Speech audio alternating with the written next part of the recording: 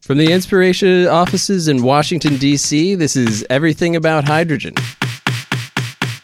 This is Andrew Leadham. Today, we're going to be talking to Jacob Krogsgaard, who is the CEO of Everfuel from Copenhagen, Denmark. And in the studio today, I've got Patrick Malloy, as always. Patrick, how we doing? Hey, Andrew, how are you? Living the dream, man. Living the dream. And I've got Chris Jackson on the line from London. Chris, how are you? Hey, Andrew. Good to hear from you. How's Megxit going, by the way? I just learned about that. That one yesterday.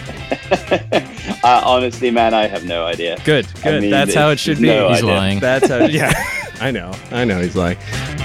So, Patrick, how was your weekend? What have you been up to? How was my weekend? Great. Yeah? You look so surprised that someone's asked how your life's going. Yeah. No, generally when I come into our wonderful podcast studio, it's the last thing that I expect to be asked about. I'm just terrified. We are a personable group of people here. I'm worried about you, Patrick. You look a little frazzled. Very good. Nice to be back, fresh into 2020. Yeah. What about you guys? Oh, pretty good, man. Yeah, now that you're back in the U.S., everything's going a lot better. But we've only got a few minutes before we have to get Jacob on the line. Very quickly, Patrick, what are you most interested to hear about from Everfuel's perspective? I guess the development and rollout of fueling solutions or hydrogen-based fueling solutions in Europe is going to be very, very interesting. And in part because you obviously have some national initiatives that are kind of kicking in, but also European Union-wide kind of joint undertakings and efforts to kind of integrate these various approaches.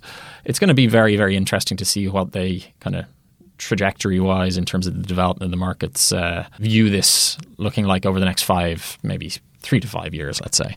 It's going to be interesting to get the market opinion on it. Very cool. Chris, how about yourself? I think it'd be exciting because Everfuel is a company that, people have been talking about as really helping to sort of change the dynamics a lot in Europe.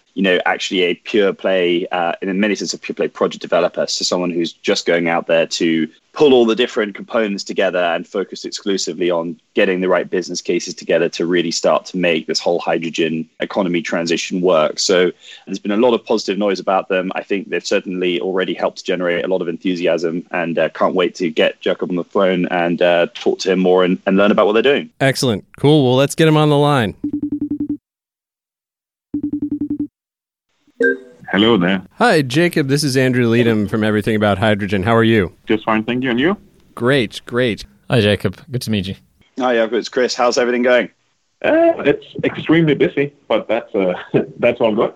So we'll just jump right in then. And Jacob, if you could give us a little bit of background about yourself and a little bit of background about your role as CEO at Everfuel and some background about the company itself, that would be great. Yes, absolutely, and thank you for having me. So Everfuel, we are a rather new company, really founded here back in 2019, September. However, we do have a bunch of experience working with hydrogen. Myself started all the way back in 2003, where I was a co-founder and the CEO of a company called H2Logic in Denmark that made a lot of different hydrogen activities, but focused on hydrogen stations. H2Logic was acquired by Nel, listed on Oslo Stock Exchange back in 2015. And then I used the last 4 years within Nel to basically grow the business of hydrogen stations, but also to develop what we call sustainable business cases. So developing projects where we could really make hydrogen a commercial business. And one of the early markets were basically hydrogen within the heavy-duty transportation. And we had some initiatives on fuel cell buses. Long story short, we concluded that the most efficient setup would basically be to establish a new company that was Everfuel and do that as a spin-off from Nel. So today, Everfuel is an independent company. And we're set up with one clear purpose, and that is to set up an efficient, green, competitive hydrogen value chain, and basically sell hydrogen molecules to vehicles competitive with traditional fuels. And where do you guys see the most attractive opportunities in hydrogen mobility in the short term and the immediate term? Basically, hydrogen can be used for a variety of vehicles, but it's not within all the vehicles where it makes most business-wise sense. So generally, the more heavy-duty your application is, the more obvious hydrogen is compared to batteries, at least. So we're talking trains, trucks, buses, but we're also talking normal passenger vehicles when they are used more intensively, like it's the case with taxis. So I guess it's a kind of a mixture, because the more hydrogen that is consumed, the more feasible the business case becomes. The greatest challenge we see right now is actually that the vehicles are not yet ready at the commercial levels that we would like to have them. And so, Joe, just actually picking up on that a little bit, why do you think that the commercial vehicles, I mean, at least in the European context, it seems have been kind of lagging? I mean, Ballard have 1,400 fuel cell trucks running in China at the moment. There's a Ford JV with Horizon that has several hundred fuel cell trucks up to 42 tons running at the moment over there. So why do you think Europe has been lagging, given that there has been this real push to get hydrogen refueling station deployed in Europe, and obviously yourself and others have been so active in encouraging the Commission and industry to get involved in that? Well, I don't think there's an easy and straight answer, and I cannot talk on behalf of the automotive or truck industry in Europe. But you're completely spot on. I think they have been sleeping to a great extent. I actually also think that the lobby work made of the European automotive industry, where basically the average reduction in the CO2 emissions from the cars have not been ambitious enough, and thereby, as a European car manufacturer, to a great extent, you can actually continue to sell your current vehicles until January 2025. So little of battery, a little of hybrid vehicles would be enough. And from 2025, then you can no longer reach the average emissions without also having batteries and fuel cells as a part of your fleet. On the trucking side, I think simply it's the technology that have not been ready for the truck manufacturers, at least not internally, but externally, like you said correctly, like Ballard have been ready and have made projects. Luckily, it seems like they are moving now, and it's not just one or two manufacturers. It's a big group of truck manufacturers that are now starting to move. A lot of this discussion, I think, will probably be around Everfuel's role with hydrogen mobility. But just to clarify as well, is Everfuel also a business that's working in other parts of the hydrogen fuel supply industry, or is it fairly exclusively focused on the mobility side, just so our listeners can understand a little bit? So we're clearly focused on the mobility side, meaning that we will be operating hydrogen stations, hydrogen distribution, and depending on the country, also hydrogen production through electrolyzers. So basically, setting up the complete value chain. Okay, great. So one of the things that we wanted to ask you about, which created a lot of excitement, was the launch of the H2 Bus Consortium in Europe, of which Everfuel's been a big member.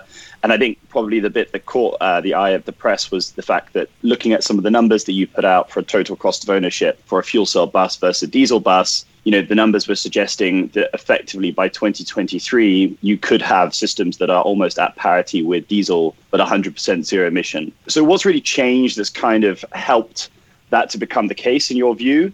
And what was it that helped to actually bring that project together? Why did sort of this H2 Bus Consortium come together, and what was the role of Everfuel in that?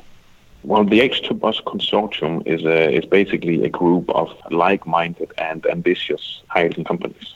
So I came up with the idea in my, impatience, looking at hydrogen bus activities in Europe, and concluded that the technology is actually there. No need to develop new great stuff, but the prices are way too high. So the quantities of the buses were too low, thereby the buses were too expensive, and the quantity of the fuel was too low, and thereby the fuel was too expensive. So talking with a few of the other players in the industry, asking, so how could we change this? And everybody said, well, we need volume, but we need to do that coordinated, and to do that in a number of markets. And then I basically set myself forth together with a few others, consultants, saying, okay, so how can we actually develop an ambitious target? The end target were 1,000 buses to get in operation in Europe by 2023. We put together a big project, the first project called H2 Bus Europe, which is 600 fuel cell buses, 200 in Denmark, 200 in the UK, and 200 in Latvia. Got the support, and now we're at the point where we are very close to selling. So basically having all partners being jointly ambitious and thereby getting the price of the bus down, the price of the fuel down, the price of the maintenance down to a level where it's roughly at par with diesel hybrids. It's interesting for our listeners who don't know. I mean, so the consortium as it stands today is Everfuel, Wrightbus, Ballard, Hexagon, Nel, and Rise. And it's quite an interesting mix. I mean, Everfuel, as you mentioned, sort of has the sort of Danish and I guess Norwegian heritage. Wrightbus is Northern Ireland, Ballard, Canada, Hexagon, Norway, Nel, Norway, and Rise from the UK. I can sort of understand why the UK market is on your three chosen locations, and maybe Denmark as well, given your heritage, makes sense. But it's strange to sort of understand why Latvia. And in some senses, many listeners may also be surprised why countries like Germany and France weren't included in that. So maybe you can explain a little bit what the thinking was and why they didn't come on at this stage for the project. Well, talking specifically regarding Latvia, the motivations are different. So firstly, the markets that we ended up selecting for, let's say, the first application round were basically the markets that were ready in the aspect that we had PTOs, so public transport operators, politicians, energy companies, etc., lined up and were ready to execute the project. And when looking at that, at least Latvia and Denmark being smaller countries in the EU, I think it was simply faster, align these participants and get the necessary letters of intent, etc. UK, and especially the London area with Transport for London, have been moving towards zero-emission buses for quite some time. So even though UK is, of course, a much bigger market, they were equally ready to join the project. So not having some of the other larger markets or countries in Europe joining is not due to them being excluded, simply due to the complexity of getting them to join. However, luckily, we are now doing a follow-up project where we do hope that other markets will join, and we see positive trends towards that. Given the kind of, state kind of or specific market targeted rollout that you've built and kind of undertaken, how do efforts and initiatives, for instance, the European Commission's joint undertaking on hydrogen and fuel cells, how do things like that help you accelerate deployment? And indeed, are there other kind of examples of this within the target markets that you've engaged? Yes. So firstly, FCH-TU is extremely important and have helped our industry and will continue to help our industry going forward. Now they will change the name to Clean Hydrogen. But basically, they have supported R&D demonstration and to some extent deployment. As deployment will increase in scale, other programs within the European Union like CEF, Connecting European Facility, will also play a significant role. They are the ones supporting the H2Bus Europe project and other hydrogen projects in Europe.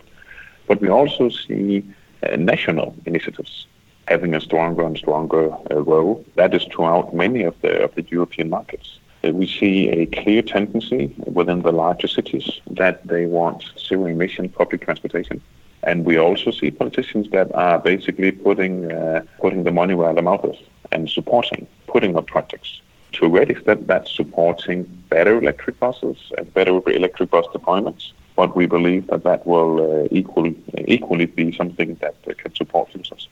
Jacob, can you speak a little bit to the partnership with Nel and how Nel and Everfuel have been working together since the recent spinoff, and how that partnership works and where you guys, help each other out and what the positives are from that relationship? Yes, absolutely. Of course, I know Nel extremely well, have been a part of the organization for 16 years, and to a great extent, the one behind the activities in Denmark on hydrogen stations. I think it's a natural step where Nel basically takes a step back and focus on being a hardware manufacturer and will perfect that.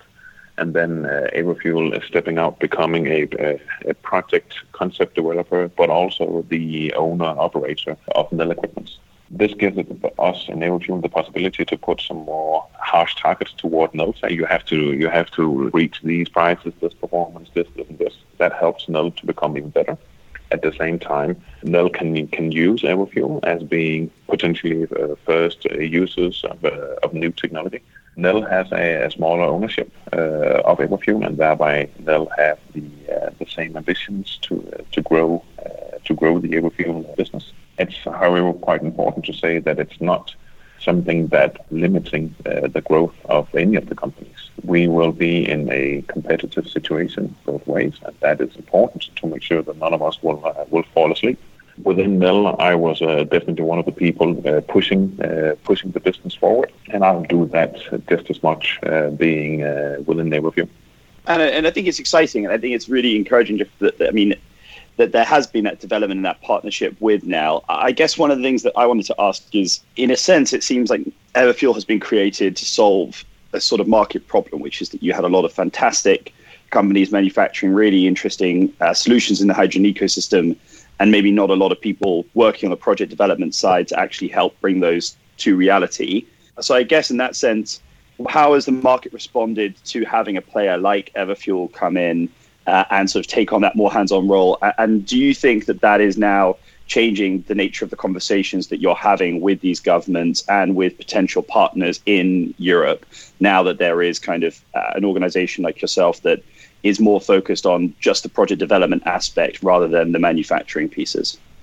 Well, firstly, we have been received with very, very open arms, I would say. So both within the industry, but definitely also within customers of heavy-duty vehicles, politicians, etc. They are all heavily supporting the initiatives behind Everfuel. We have seen an empty space within the market.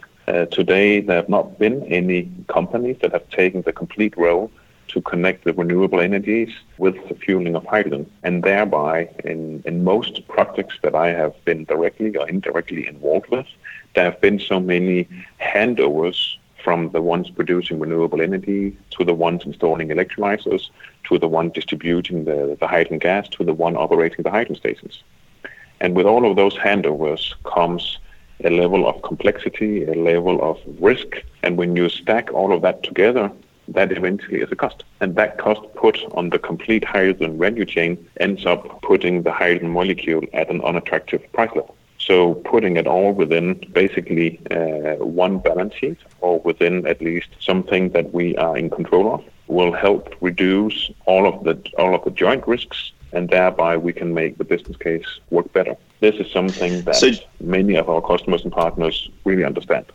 So just as you mentioned, Price, I wouldn't be a very good host if I didn't ask the question. So what point do you see being the price point that hydrogen at the, as it were, refueling station or at the pump needs to hit in Europe to reach a compelling cost parity? And if it's different across, passenger duty and bus and heavy duty, can you kind of maybe give us a little bit of color around how big that variation is? Sure. So when talking about hydrogen for heavy-duty mobility, the target price is around about the €5 per kilogram when hydrogen is to compete with diesel. So this is for trains, for trucks, for buses. When we talk about passenger vehicles, then it has to, and we are competing with gasoline at something €7 to €8 per kilogram before VAT. Okay, so in a sense, there's actually an incentive.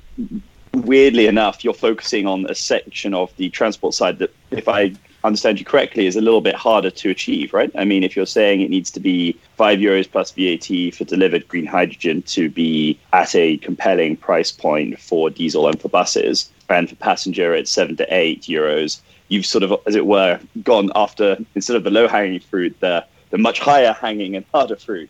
So, I mean, is that simply to do with the fact that you feel it's easier to scale the bus side than it is to convince Europe and convince consumers in Europe to move to passenger vehicles? Or what's underpinning that? Can you maybe add a little bit to that? Well, the greatest point, quantity of hydrogen consumed. So a typical passenger vehicle used by a private family in Denmark would use 0.5 kilograms per day. A typical city bus would use 15 to 20 kilograms of hydrogen per day. So if you have a depot with 50 city buses, you're close to 1,000 kilograms of hydrogen.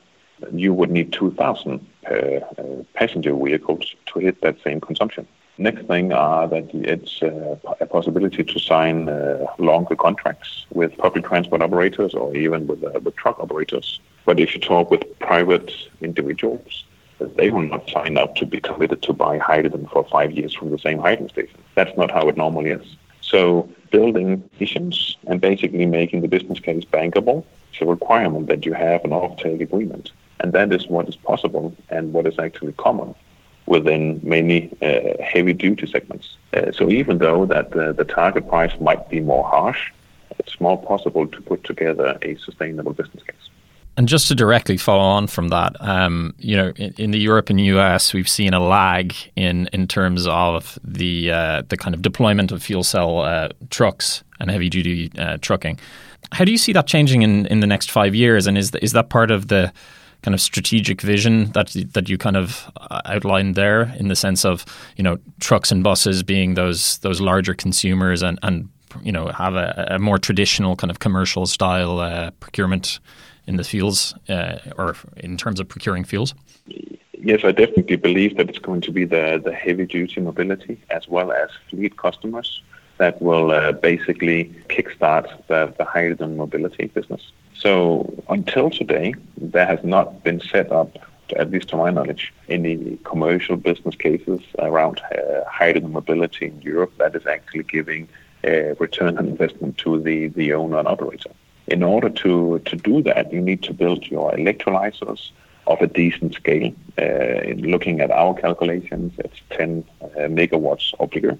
That's where you get the volumes of scale advantage, and you can get your hydrogen to the attractive price points. Then you need to set up a very efficient distribution. Then you need to have your high capacity stations. But when you have come across this threshold and you already do have electrolyzers up and going, it's the marginal cost of setting up stations that would then also support passenger vehicles would be much lower. But getting the market going, you need some heavy-duty customers that can sign up for long-term contracts to make this work.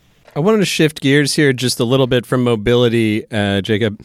Could you tell us a little bit, tell our listeners and tell us a little bit about the H2Res project with Ørsted and how that will affect and impact the development of green hydrogen for the European market? So actually here in Denmark, the government has set a very clear focus on power to gas. So actually 3 projects have been supported here in December for a total of 34 megawatts of electrolyzers. And we are involved in all 3 of them. Specifically talking with the H2Res project that we are a proud participant of together with Ørsted. It's basically building an electrolyzer and connecting that to existing wind power very close to the capital, Copenhagen. Produce hydrogen and use that solely for vehicle fleets in Copenhagen, which would likely be city buses and taxis. So it's a very, very interesting project that has potential that can go much beyond the starting point. So, Jacob, a question that I think is quite difficult for people who don't work in sector to understand is the fact that you do need to have multiple different companies quite often coming together in consortiums to make hydrogen projects work. And I think part of that is because in the renewable space, normally people think of solar PV or wind, and you really don't need so many different parties. And obviously, if you're adding more parties, you add to the complexity. So can you maybe describe some of your general thoughts on how Everfuel is going about putting together these consortiums and some of the challenges that are happening with that? Yeah, definitely. So we have a number of required participants to basically make any power-to-X project work. And that makes them much more different from, as you said, a solar or wind park, where basically you just install the asset and basically you sell your electricity into the grid, and that's to a great extent that. Power-to-X projects, either you connect them to the grid or you install them behind the meter next to a renewable asset. But typically you would need a power company, and we do have a lot of the power companies in Europe that have grown a lot of interest for power-to-gas projects. You typically need hardware suppliers for electrolyzers such as Nel, you need compressors, you need storages, you need systems where this can all be operated together. If you need to distribute your gas, you need trailer filling stations and then trailers to distribute your hydrogen. So there's a bunch of hardware that are slowly getting standardized, but it's not really standardized yet. So just creates a complexity where it's not just a business complexity, but also a technical complexity. And I think this is also where Everfuel brings a lot of strength. Because we have those experiences in-house from day one. I think I've got one more kind of perhaps a little general kind of question. We've covered a lot of the pretty incredible kind of work that you're undertaking and the very exciting kind of groups that you're bringing together or you're participating in. I'd ask this as more of a trajectory question for the markets that you're planning on engaging. What are the fundamental barriers or the biggest challenges that are still yet to be addressed? What are the things that are, if you cleared the hurdle or if the hurdle was removed, would massively accelerate these markets? Well, I think that's the complete right question to really accelerate this. Talking about Denmark, and this is really where we had industries growing within wind power. So being Vestas and Bonus, that is now Siemens Gamesa Wind Power, they grew a lot because politicians moved the funding from being R&D funding to support deployment. So basically feed-in tariffs and that like. So basically people bought wind power and got the support, but they bought the wind power because it was a good business case for them. So making political systems, making support schemes that are not for any specific application, but the general schemes can help move hydrogen much faster. The RED II initiatives, the Renewable Equipment Directive 2 coming out of the European Union, is an initiative that might help that. So basically support any kilogram of hydrogen produced when it's green. Other blocking mechanisms that are in some markets are the tariffs of distributing electricity. So if you have a number of wind turbines or solar parks, and then the electricity is distributed through the national-owned transmission grids, and then you connect your electrolyzer to that same transmission or distribution grid, you simply have some high tariffs you have to pay. And in some markets, that is a great hurdle to set up the business. In Denmark, a lot of those hurdles have been removed. But in Germany, as an example, they have what is called the EEG, which is basically making it unattractive to install an electrolyzer grid connected in Germany. I just had one final follow-up on that, and I couldn't resist, Jack, because you did a fantastic sort of outline of some of the issues that are coming up for countries that are trying to promote hydrogen. One of the things that I wanted to ask you about, because you mentioned RED II, was additionality. And the reason why I want to mention it is because I was at a Department for Transport workshop in the UK yesterday, and they were talking about additionality, and there was a big discussion amongst industry and government around how this idea that you can only qualify hydrogen as 100% renewable and qualify for a lot of government support for its production is if you are basically putting an electrolyzer behind the meter and you're doing so for a brand new renewable project that didn't exist previously. And so I kind of just wanted to get some of your thoughts around the challenges of additionality, because it is something that affects all European countries, and whether you as Everfuel have any ideas on how, the EU can work with governments and work with businesses like yourselves to, obviously try and encourage more renewables to come onto the grid, but to do so in a way that doesn't hinder the deployment of electrolysis and green hydrogen. Well, I completely agree that it's not an easy point, but it's definitely a very important point. If we just take the extreme and say that there should be additionality, meaning that you can, like in the 100% definition, that you can only install electrolyzers behind the meter, then you would almost reach energy anarchy, where each electrolyzer connected to renewables would sub-optimize its own system. And thereby, it would be difficult for the electrical grid to basically predict when would you get surplus electricity from this solar or wind park that also has an electrolyzer connected to it. So when you try to move it into a countrywide or a European-wide perspective, if everything is behind the meter, it's very difficult to control. So from my perspective, it should be possible to connect electrolyzers to the big transmission lines of power. And then basically you need mechanisms of where you can clearly document that the electricity I use comes from this specific wind park or from this specific new wind park or new solar being installed. But you need to use the existing grids as they are today. Fantastic, Jacob. Thank you so much. We've kept you longer than we had promised you already, so we really appreciate you taking the time. It was really wonderful to talk to you, and thank you so much for coming on the show. We hope you'll come back on in the near future, and we can hear more about the amazing things Everfuel is doing. Anytime. Thank you for having a great show, guys. Yes, thanks very much, Jacob. Thank you very much, Jacob.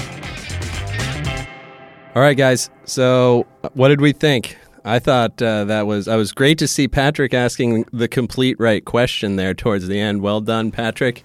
Thanks. Yeah, the pat on the back for you, Patrick, for that one. I pride myself on asking the complete right question whenever possible. Yeah. He doesn't always jump in, people, but when he does, my goodness.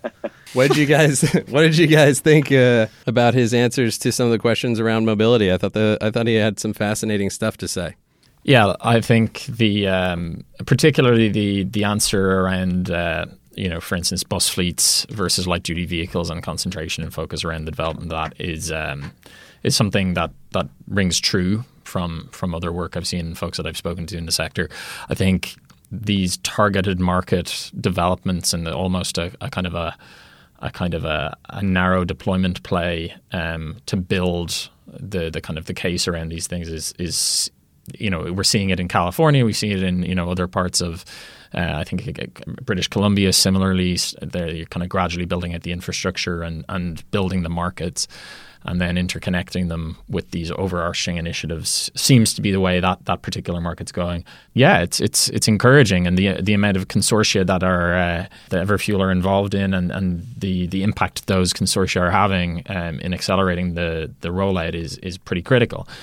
This is 2020, folks. This is the decade of deployment. We've gone through targets and publications of, and there's been a lot of noise for a long time now. It seems to be the time that we're going to get stuff actually rolling out. So it's great. Yeah, I mean, look, I'm going to echo some of that. I think the biggest takeaway for me, and sort of taking an angle from Patrick, is the fact that what was really concisely demonstrated by Jacob is that basically it's not about the cost, it's about the structuring of the business model in so many ways. I mean, cost is an element, but I think we always overemphasize the cost here. The fact that he's saying what really matters is long-term contracts and scaling, even if that means you have to hit a more aggressive price point, and even if that means the margins are slightly tighter, that is a more compelling and bankable business case than going after the market that seemingly should be easier to access, right? And, €5 a kilo plus VAT for green hydrogen today is tight. It's doable, but it's tight, especially, if you're producing on-site, it's one thing. If you're trying to produce remotely in transport, that is a very tough number to hit. So it would intuitively to a lot of people seem like that was absolutely crazy to try and go for that, as opposed to the sort of €8-9 plus VAT per kilo for the passenger side. And very concisely, I think he's answered that. So I think that was important. And I think in many ways that encapsulates why Everfuel is in the market. It exists in companies like themselves and Rise and, hopefully my company Protein are trying to effectively help with the fact that it is often down to the business cases and trying to make something bankable. That seems to be now the single biggest barrier to deployment. And as Patrick says, we are in 2020. This is the decade of deployment.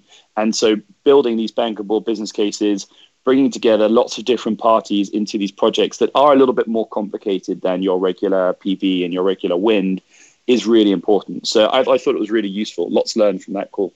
Yeah. Do we know, guys, is the H2 Bus Consortium, is that like a closed consortium, or are they looking to bring in more private sector partners as they expand? I mean, I point to Nikola and Iveco. How do you pronounce that, by the way? No ideas? Which one are we going with first? How do I pronounce Iveco? Or if you Iveco. Go, I have no idea. Well, that's a sub question. I'm going to go with Iveco, and then we can transition on to the other question, which I think may have a more substantive answer. Questions. Yeah, that is one of my highbrow questions. So let's go over to the consortium question. Is that an expanding consortium? Is that a closed group? Do we know anything about that? How's that working? My understanding is that it's not a closed group per se. I think there are certain reasons why it would be perhaps unusual to see certain other players coming in. So we didn't actually ask too much, but one of the things that's quite interesting is that you have Rise, which is a UK-based hydrogen fuel provision company, and you have Everfuel both in the same consortium. And in some ways, it could be seen as somewhat unusual because they should be, or one would imagine they're almost competitor businesses. But they are together. I don't know how many others of a similar ilk would come into that kind of consortium. Similarly, you have Wrightbus, or I believe it might now be called the Bamford Bus Company, which for people who don't know is actually owned by the same company that Rise is owned by, same gentleman. So that's also quite interesting. I don't know whether you would get other bus companies coming into that consortium given that Wrightbus is there and given that Rise is also there and it's the same ownership. And again, I don't know whether another electrolysis company would come in, given that Hexagon has a very close relationship with Nel. Nel's already in the consortium, and obviously Everfuel, I think, exclusively has to use Nel's equipment. I feel like even if it's not formally closed, it seems unlikely that a lot of obvious other partners would come in. I don't know, Patrick, would you add anything to that? Yeah, I don't know specifically on this consortium as to whether it's closed or not. But what I would say is that at this stage, everybody's trying to build a market. So if there's 10 actors in a space or in a similar space building that out and building the critical infrastructure and actually providing effectively a mechanism to grow, sometimes your competitors are your best friends in this sort of engagement, right? So look, it's going to be a strategic play, right? Like it's going to depend on how you foresee the actual development of all these kind of markets and indeed how you strategically envision infrastructure being developed, right? So yeah, I could see a vast kind of array of different approaches to doing this, but a vast global consortium. One can only hope someday. No, but start with Latvia and build from there. That's generally how I work. Oh, is it? Okay. Yeah. Well, I'll defer to your Latvian expertise. Yeah, like it's a little bit of a case of, do you start with a hyper competitive engagement in a very small market at the start, or do you collaborate and support each other in terms of the development of the fundamentals around what you need? And don't get me wrong, once this matures just even a little bit, yeah, I'm sure the gloves come off and it's hell for leather, pure competition for market share.